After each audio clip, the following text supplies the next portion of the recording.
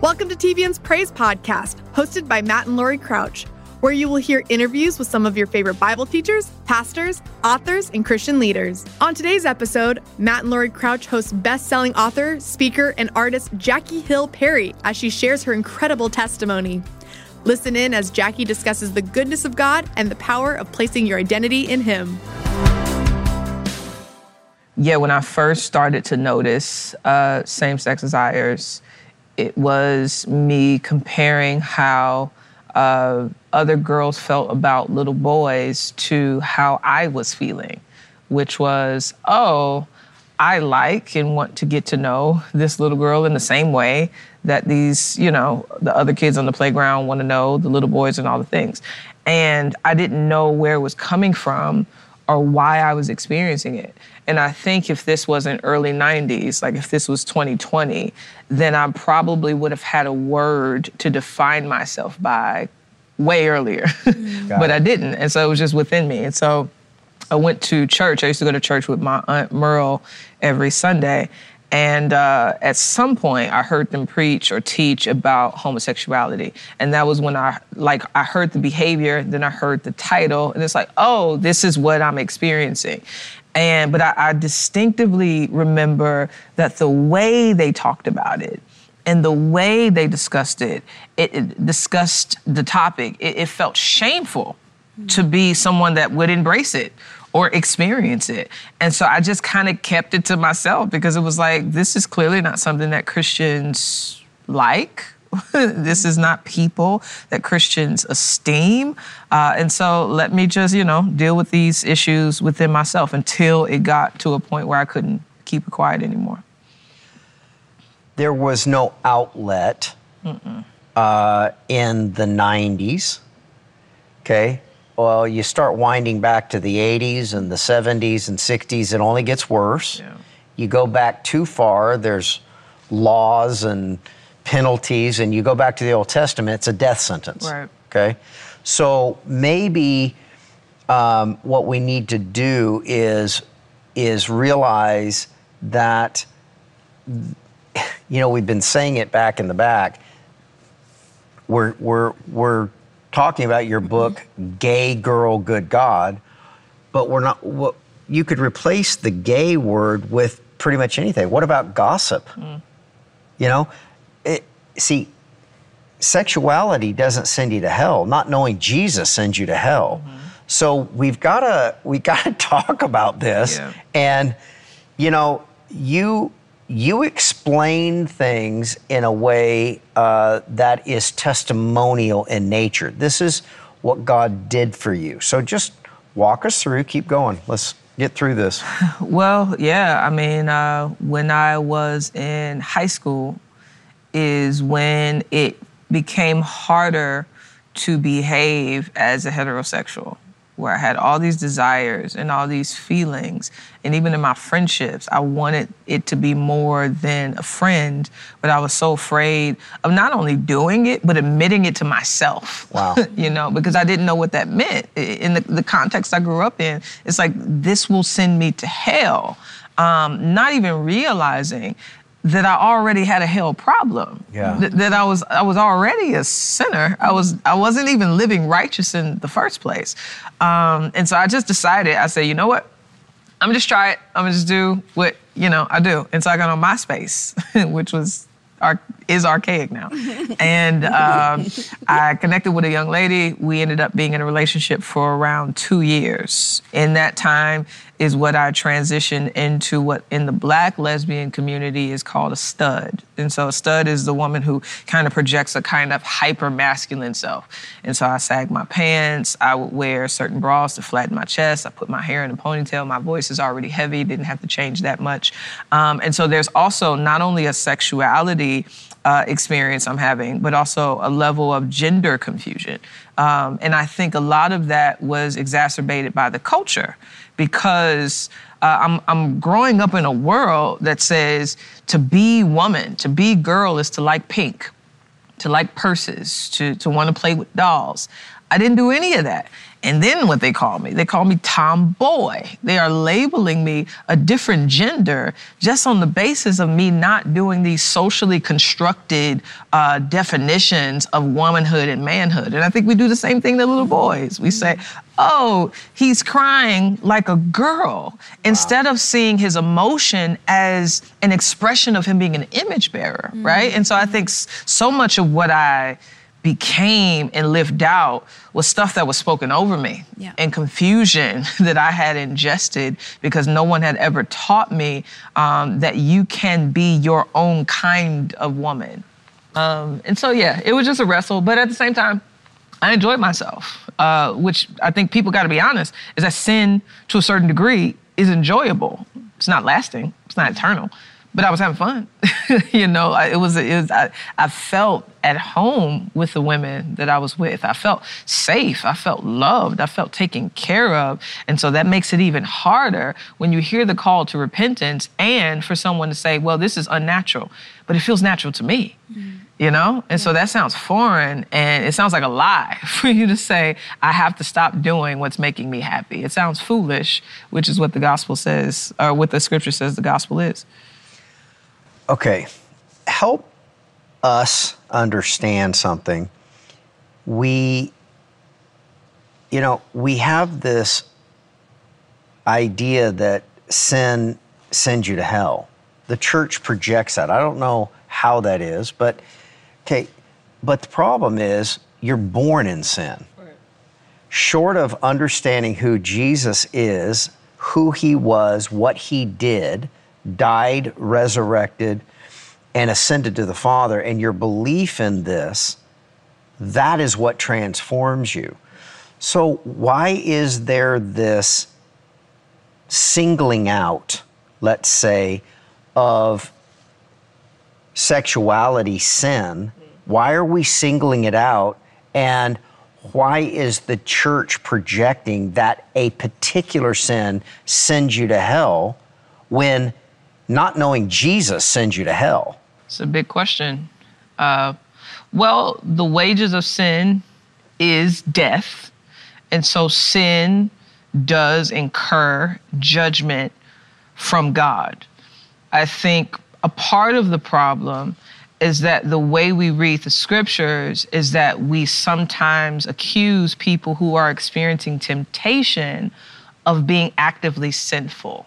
So what I mean is that in 1 Corinthians 6, 9 through 10, it says, do not be deceived, neither the sexually immoral, nor idolaters, nor men who practice homosexuality will inherit the kingdom of God.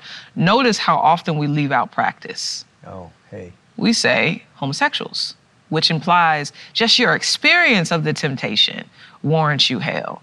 When it's like, but Jesus was tempted in every respect, yet without sin. And so it is possible that someone can experience temptation, and yet at the same time, that doesn't necessarily mean that that temptation warrants them hell. If anything, the temptation is a signpost that their nature, that there's a sinful nature, a flesh at work that needs to be renewed and needs to be put to death. And so I think it's bad Bible reading. Yeah. But I think also the kind of talking about sexuality all the time. We talked about this earlier, which is I think it's easy to bully minority groups. Okay. And so sexuality, or those who experience gay sexuality, have always been the minority group on the playground. And so they are the ones that are bullied. They are the ones that are talked about most. They are the ones that are spoken against most. Because if we speak against heterosexual perverted ways of expressing sexuality, now we're indicting the pastor and the deacons and the people in the church. So we don't want to talk about that. We want to talk about the groups that are experiencing sexuality and expressing themselves in ways that we don't, because that is a kind of self-righteousness. But also at the same time, we have to acknowledge the fact that the church is often in our discipleship and evangelistic efforts, we are often responding to what the culture talks about most. And so if the culture is talking about gay identity and trans rights and all these things a lot, then the church naturally will discuss it a lot. And so I think it's a really complicated situation that we're in anytime we venture into a conversation about sex. Okay, so take a minute and talk about this issue in a way that, let's just say, the church was uncomfortable talking about, or they shouldn't have been, but they were. What do we need to say on this program that hasn't been said? And I circle back to even something you said earlier. You said there wasn't a word that I could even describe myself. If I was 5 or 6 or 7 years old in 2020, 2021, 2022, there might be a word that I might have been able to label myself with, but you didn't even have a word in 1990, to label yourself. What do we as believers in Jesus and what that is need to say that hasn't been said? How do we help this situation? I think what we need to do is read the scriptures, 2, listen to people, 3, pray for wisdom. It is so much easier to go out and try to figure this thing out by yourself.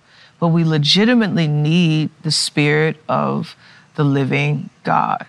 And also know that this isn't strange. What's happening in Genesis 3, Eve is in the garden minding her sanctified business. And the serpent steps up and says, hey, did God really say you shall not eat from the fruit of the tree? And she looks at the thing after conversing with the devil, and she says, oh, that looks good for food. Oh, that's a delight to the eye. Oh, that's desired to make one wise. She has an affection for a created thing. She has a temptation to take apart or to engage with something that God told her not to. Mm-hmm. And so what is happening in the culture is what has always been happening, is that we have passions at war within us that are waging war against our souls. And so I think having that framework to know this isn't a random thing, nor is it something that you're also divorced from. Yeah. You have passions too, gay or straight. How many people do we know that are yet and still married and still tempted to be with someone that they're not married to? That is a passion that God calls us to put to death. And so, I don't know, man. We need help. Yeah. Well, yeah. And it's all done by the Holy Spirit. For sure. That's the only way we can do it. Because, I think your part in labeling sin, we have sweet Christians that are addicted to pornography. And or we have angry. Sweet Christians that have road rage. Oh. And we have sweet Christians that are gossips. That are some of the worst talkers that there can be. So I know so much of that. I mean, so we were looking at Proverbs 6. These 6 things the Lord hates. It's a strong word.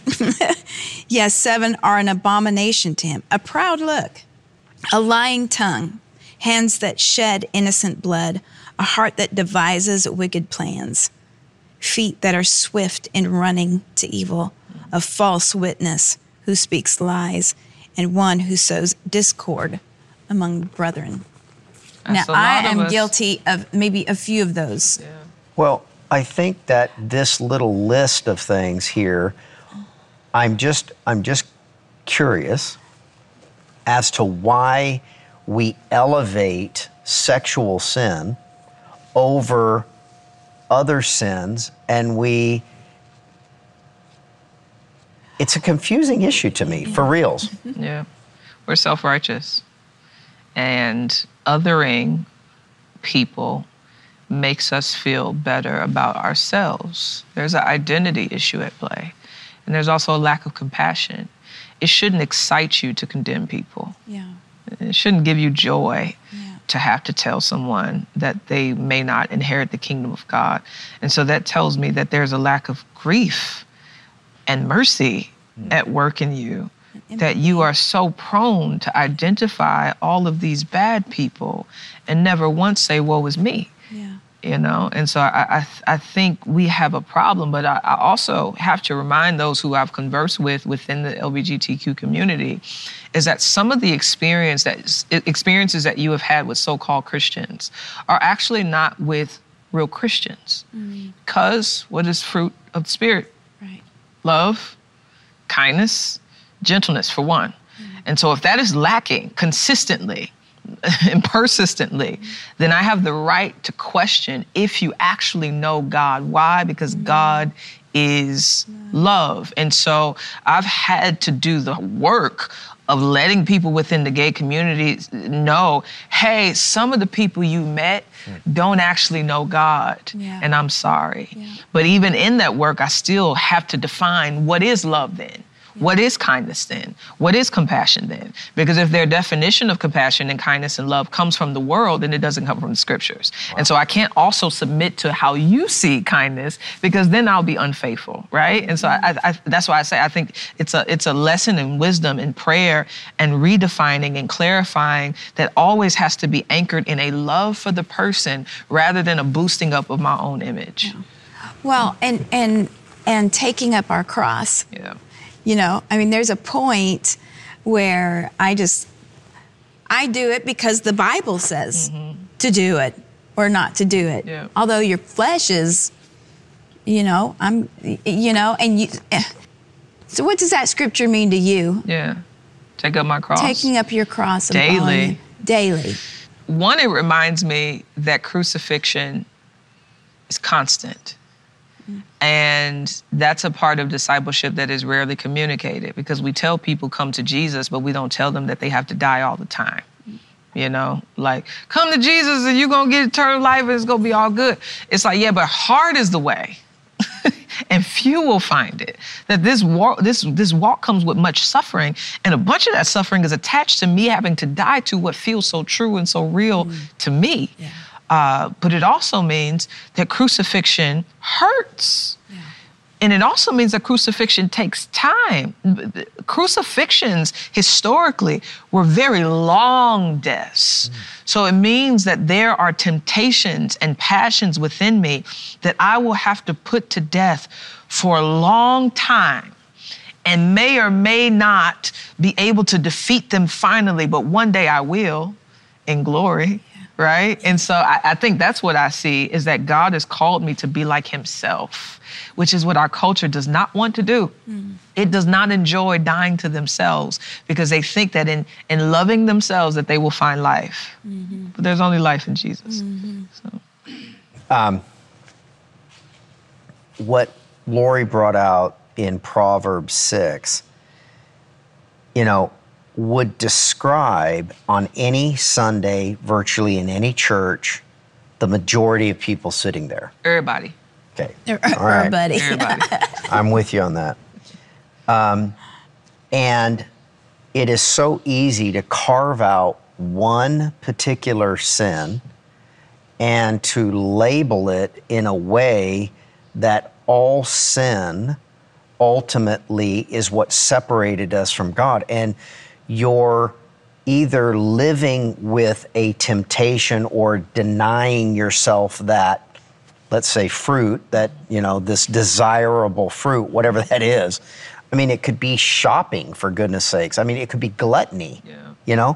We don't want to indict that issue, because now we're indicting a lot of people, and that's just an ugly thing to think about, that you would really take the same steps to identify a separate group based upon a scale.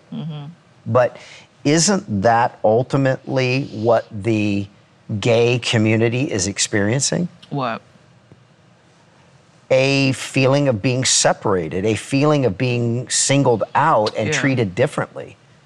Well, yeah. But I think one of the complicated things or interesting things, or what differentiates those within the LGBTQ community from someone who's a shoplifter, for example, is this issue of identity.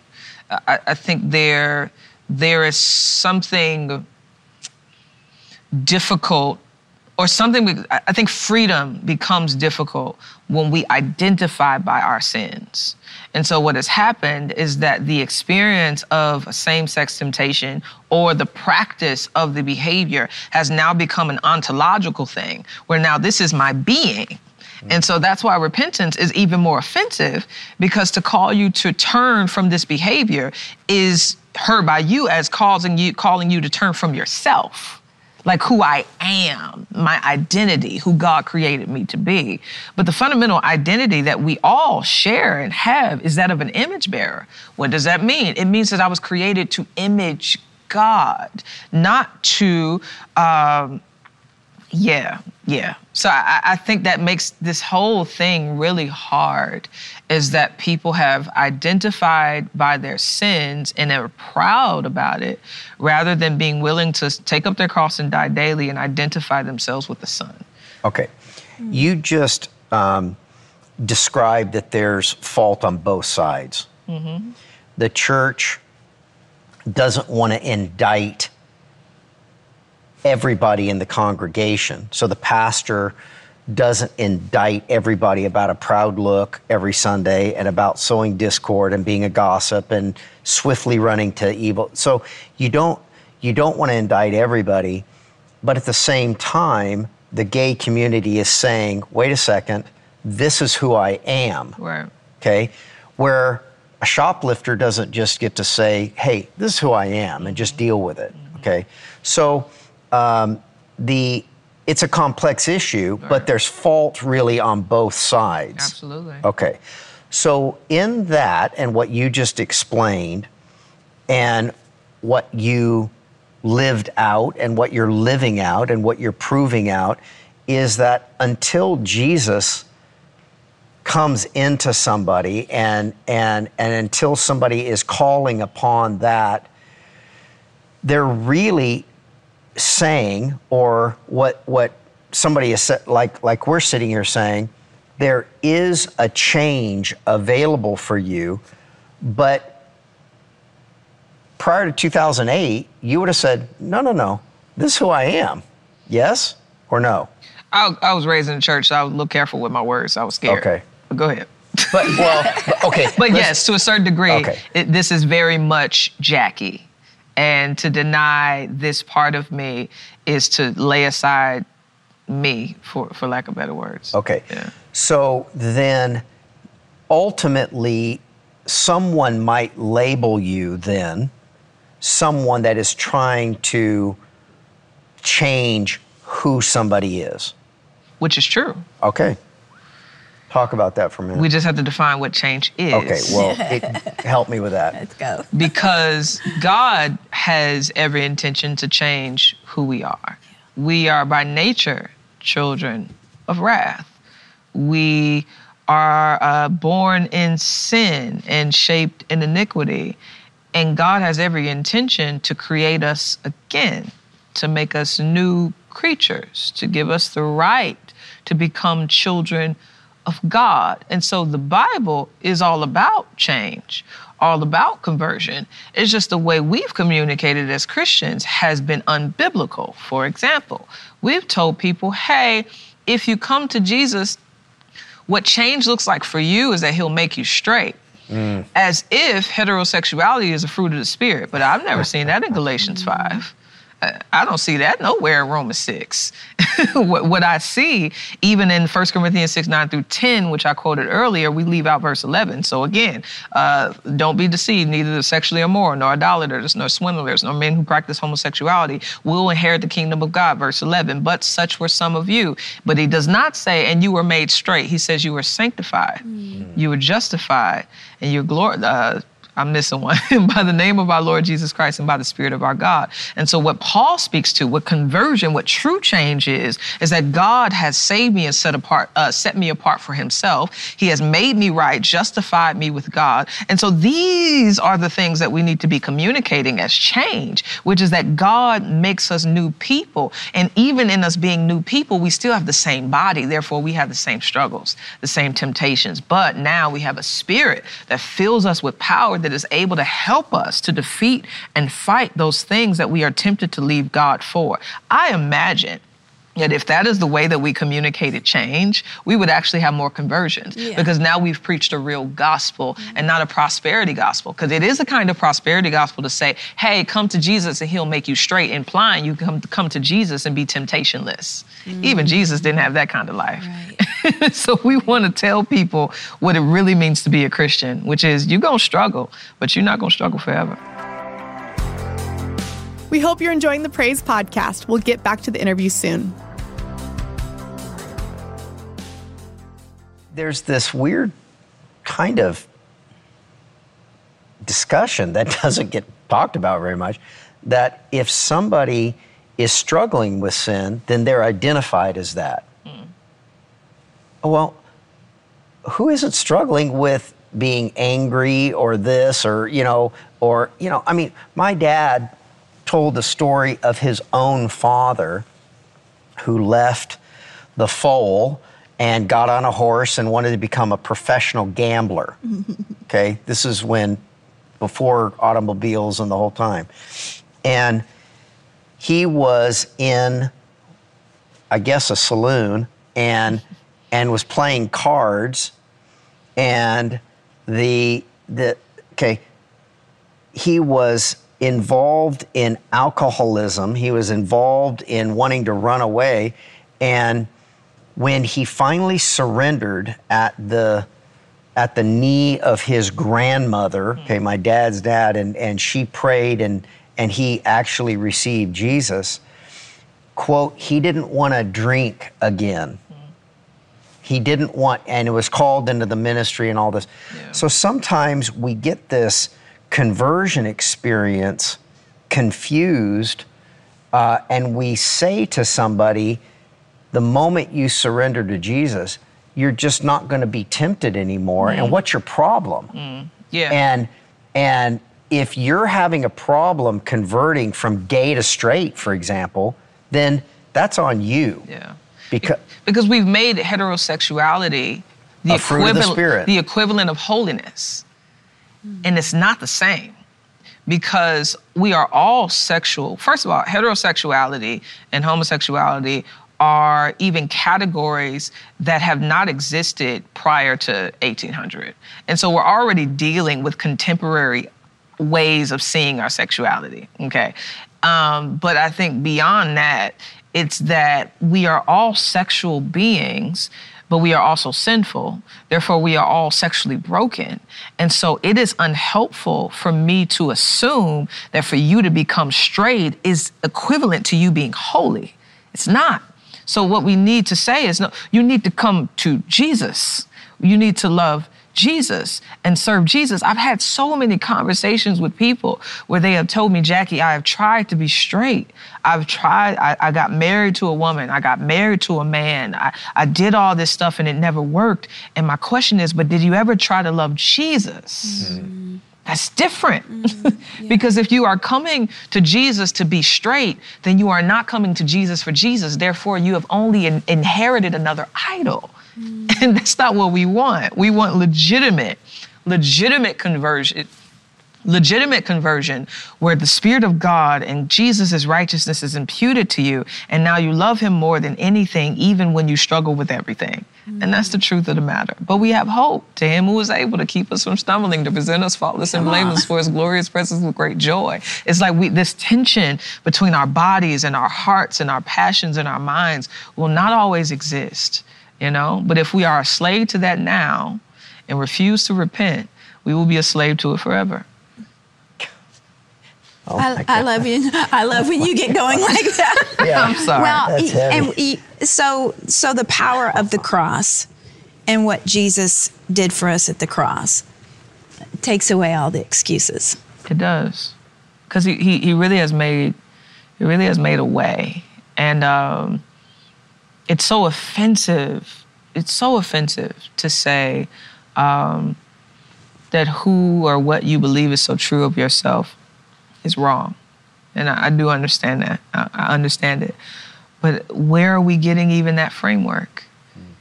Is it from God? Is it from the apostles?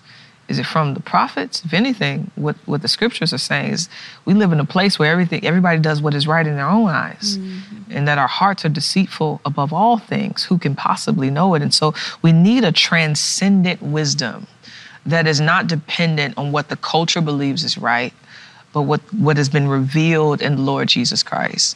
And is that he is the way, he is the truth, and he is the life. And he has risen from the dead so he could give life to our mortal bodies and give us the power to raise above all the things that are relegating us to death. And so it is an offensive gospel, but it is the power of God unto salvation for those who, by the power of the Spirit, choose to believe it. And so we have no choice but to preach this thing that makes some people mad and makes other people saints. That's our predicament. So the idea that we make an idol of either homosexuality or heterosexuality is just trading one idol for another. Yeah, neither will save you. There you go. So the idea that Jesus is the only true goal here, and if and the holiness of God. 2007 Jackie Hill Perry didn't understand. Jackie Hill. Yeah, it was Jackie Hill.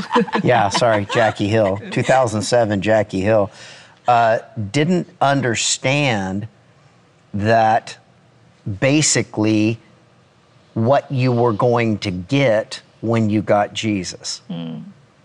Yeah. So what changed? How did you become who you are today? And what was the impetus for you understanding the purity and the love of Jesus that would never let you down? How did that finally come about? Well, one, it sounds silly, but I really do think Sunday school is partially to blame, because they taught me really basic truths about Jesus. They had me, colored a little paper with Jesus and the little lambs, and they told us John 3:16, for God so loved the world that whoever believes shall not perish but have eternal life. And it's those really simple but fundamental gospel truths that actually did something to my conscience during the whole thing. It's really hard to continue to sin when you know the truth. And so it got to a point where I was just convicted all the time, and it was getting on my nerves. You hear me, Lori? It was getting on my nerves. I was always reminded that God wanted me, that God died for me, that God was displeased with my sin. And I called my cousin Keisha, because she was the only Christian that I had a relationship with that would actually have a conversation. Like, I knew if I called her, we wouldn't go to Leviticus 18 immediately and Romans 1. Like, she would actually ask me about my dad. And so I called her, which is a word that you want to be the kind of Christian that treats people like image bearers and not people to be fixed. And I sensed that from her. So I called her. I said, hey, I feel like God is calling me, but I don't want him. Like, I'm really enjoying my life. I don't want to be a Christian. And she said something that made no sense to me at the time. She said, God is going to show you how much you need him. I was like, okay, whatever. So I got off the phone. And my life started to get a little difficult, which I think was God's providence allowing suffering to force my head to look up and say, oh man, life isn't as good and as easy and as lovely as I want it to be. And so I would do what I usually did, was to smoke a bunch of weed to get some sort of peace until October 2008. I'm 19. I'm in my room, minding my business, not doing nothing spiritual because I didn't go to church. Christians always looked at me weird, and so I didn't like to go into their world. And so God brought his spirit into mine. And I was in my room and I heard a thought, and it was, she will be the death of you. And it was weird because I was like, wait, like, first of all, I wouldn't say that to myself. Don't think the devil would. So maybe it's the Lord. And so I started to have this conversation with God, and my immediate response to God was, but I don't want to be straight. Because again, the gospel message I had heard is that to be Christian is to be straight. Not to be Christian is to be holy. And so I just was like, God, but I don't want to be straight though. And I felt God speak to my heart and say, just learn to love me and we'll work everything else out. And so I started to think about my life and everything that I loved and enjoyed. I thought about my marijuana addiction, my theft, my disrespect of authority figures in all forms, my idolatry, my just every single thing that I loved and enjoyed had nothing to do with the glory of God. And at that moment, I realized that my primary issue was not my sexuality, but my unbelief. It was that I lived my life for myself. I did whatever I wanted to do, whenever I wanted to do it, which is utterly rebellious against the living God. But at the same time, I remember John 3:16, which said, so when you said, for God so loved the world that whoever believed, you were talking about me too. that I'm the person that if I believe that I'll have eternal life. And so that's really what happened, is that I realized, okay, if God is presenting himself as an alternative to everything that I love and enjoy, he must be better than everything that I've loved and enjoyed thus far. And so in my repentance, it wasn't me, let me be a good person or let me escape hell. Is that I literally found, through the power of the Holy Spirit, the fountain of living waters. It was 2 Corinthians, that the veil was being lifted from my eyes for me to see the glory that is in the face of Jesus Christ. And I did not know that was repentance. I did not know that was faith, but I do know that I was different immediately. Wow. So that's what happened, is that the Lord saved me, child. That wasn't none of my works, lest I boast. Wow. Truly. Okay. Sorry, it was a mouthful. That was amazing. Beautiful. And it feels like you were just seeing, again, the scales came from your eyes. You were seeing something you didn't experience in church, except in Sunday school. So that seed didn't return void in your life. It's almost like you came back to that. But everything from the time you felt the same-sex attraction at 5, 6, 7 years old, you don't really remember, until that time, you saw nothing modeled in the church that drew you there. Well, I did in my Aunt Merle. I always say she's the first holy woman I knew, because she lived so differently than everybody else. She was just kind all the time. She did wear dresses all the time. I was like, I ain't never gonna be that holy. But she was just different. But I didn't have a theological framework that how she lived was a product of a supernatural conversion that God himself did. Got it. So, because I thought Christians were people that were just really good at doing the right thing. Oh. They never told me that it is God that raises you from the dead, that it's God that makes you righteous, that it's God that makes you new. And so I think if like somebody communicated that to me, instead of just stop sinning, stop dressing like a boy, stop listening to secular music, they were giving me all these works and they were never giving me Jesus. Yeah. And so I think there was a disconnect between what I saw and what they taught. So it's all about do good, get good. Yes. Do bad, get bad. That was it. Or go to the altar and cry for 10 minutes, say this prayer. But it's like, but I don't have any faith. Yeah.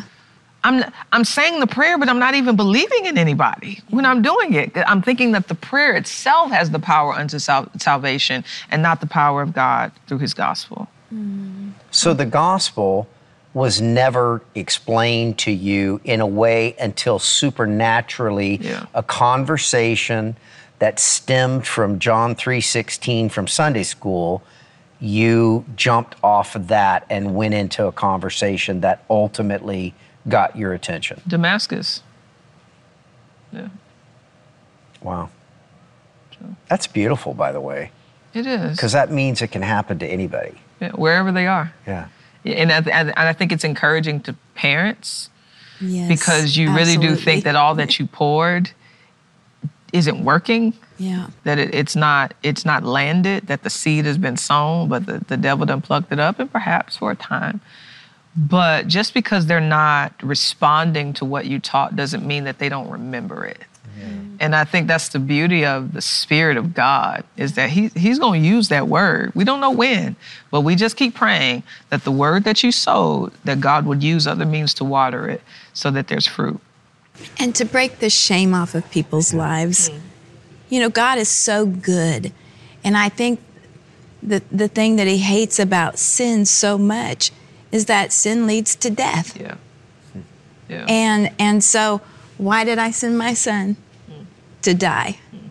You know, and we put so little into what the blood of Christ actually did for us. Yeah. And we have all these excuses because we don't see the glory and the holiness of God, which you've got another book called Holier Than Thou. That is just amazing. But his grace, seeing him face to face, seeing his love. I think I could say it, but I want to. I think I could say it, but I want you to say it better. Yeah, Sorry. I don't want to jump in and put words in your mouth. What was the main obstacle in 2007 between you and a loving Jesus Savior that you recognize and acknowledge now? What was the biggest obstacle? Apart from spiritual blindness, well, that's an automatic. I just don't think I was given a framework about the beauty of God. You know, like it was God is Lord, God is King, God is Judge, and these are all true. But is he beautiful? If I relinquish everything, is there joy on the other side? Or is it just duty?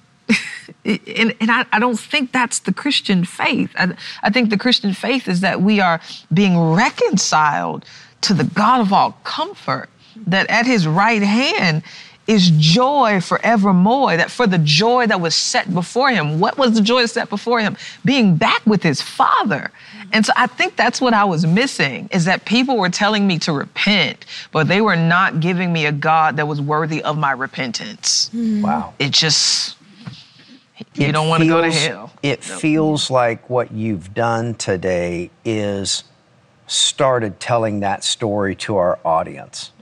If somebody wants to accept Jesus, how do they do that? If they're, you know, help them. Just your camera's back off that way with the red light. Yeah, I mean, the want is a gift.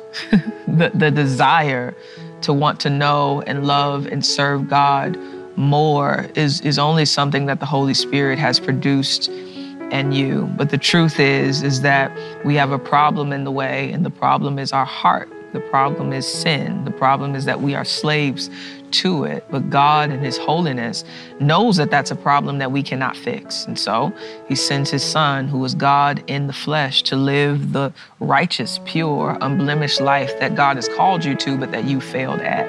And this Jesus went to the cross and took on the penalty of your sin, died and rose, also allowing you to have power over your sin. And so now your call is to repent, to turn from your sin and to turn towards Jesus in faith, believing that he is all that he says that he is and that he will do all that he says that he will do. And by the power of the Holy Ghost, you will be risen from the dead, given new life, united with Christ, and you stir that up and you build yourself up in your most holy faith by going to somebody's good church, getting in that good Bible and doing you some good prayer. And I pray that, I pray that that's helpful.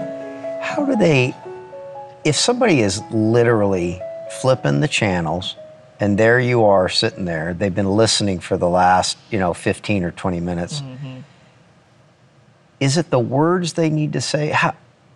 What should they say in their room, or help them pray that prayer, if you would?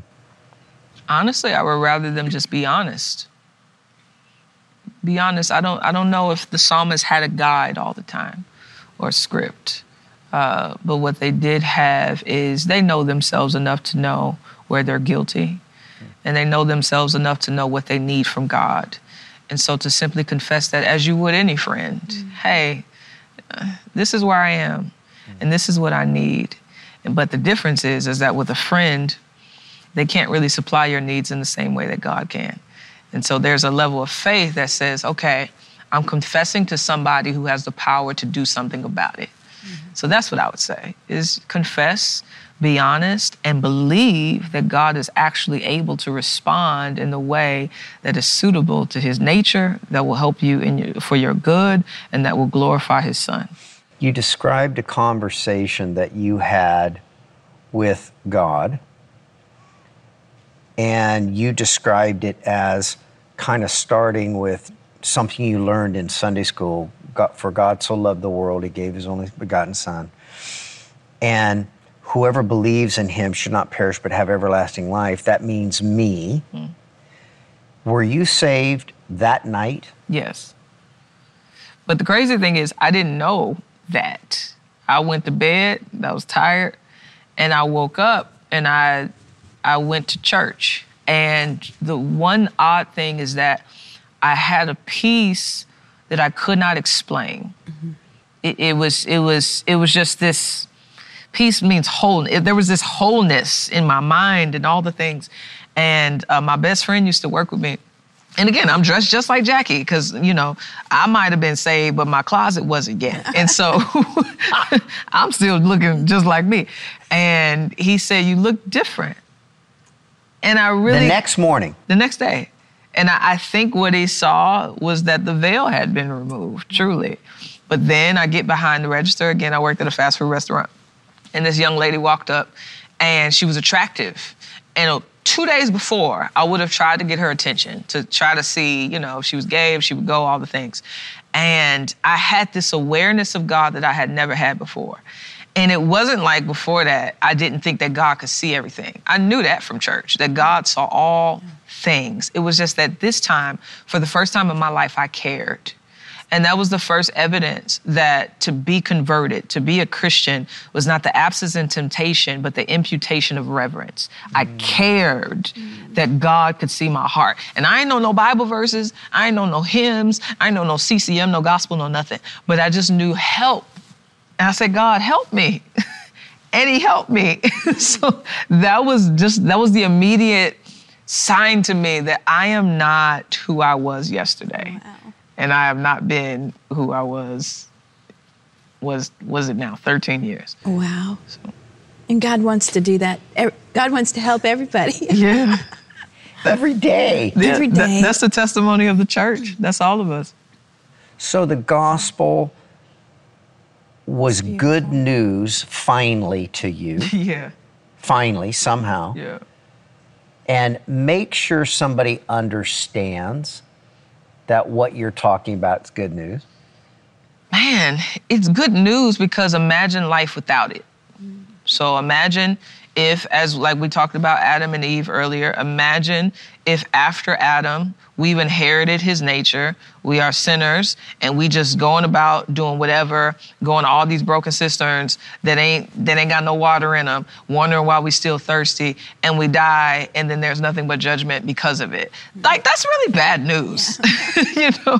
But for there to be, even immediately after Adam sins, later on in Genesis 3, God promises that the seed of the woman will crush the serpent's head. Even immediately after sin, God preaches the gospel and says, you know what? This ain't going to be the end, though. I'm going to send someone who's going to deal with this problem at hand. So that's why it's good news. The good news is that how we are doesn't have to be who we will become. We can be made into new people and actually love it and enjoy it, you know, like that's the truth.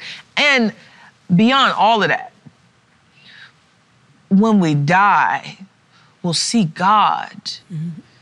That in and of itself is the ultimate fruit of the good news, is that we will live with God forever. We will be not in Eden, but in New Jerusalem, a garden that Satan can't get into, because there will be no sin, there will be no suffering, there will be no death, there will be no fear, there will be no tears, there won't even be lamps and light and the sun, because the glory of God is our light.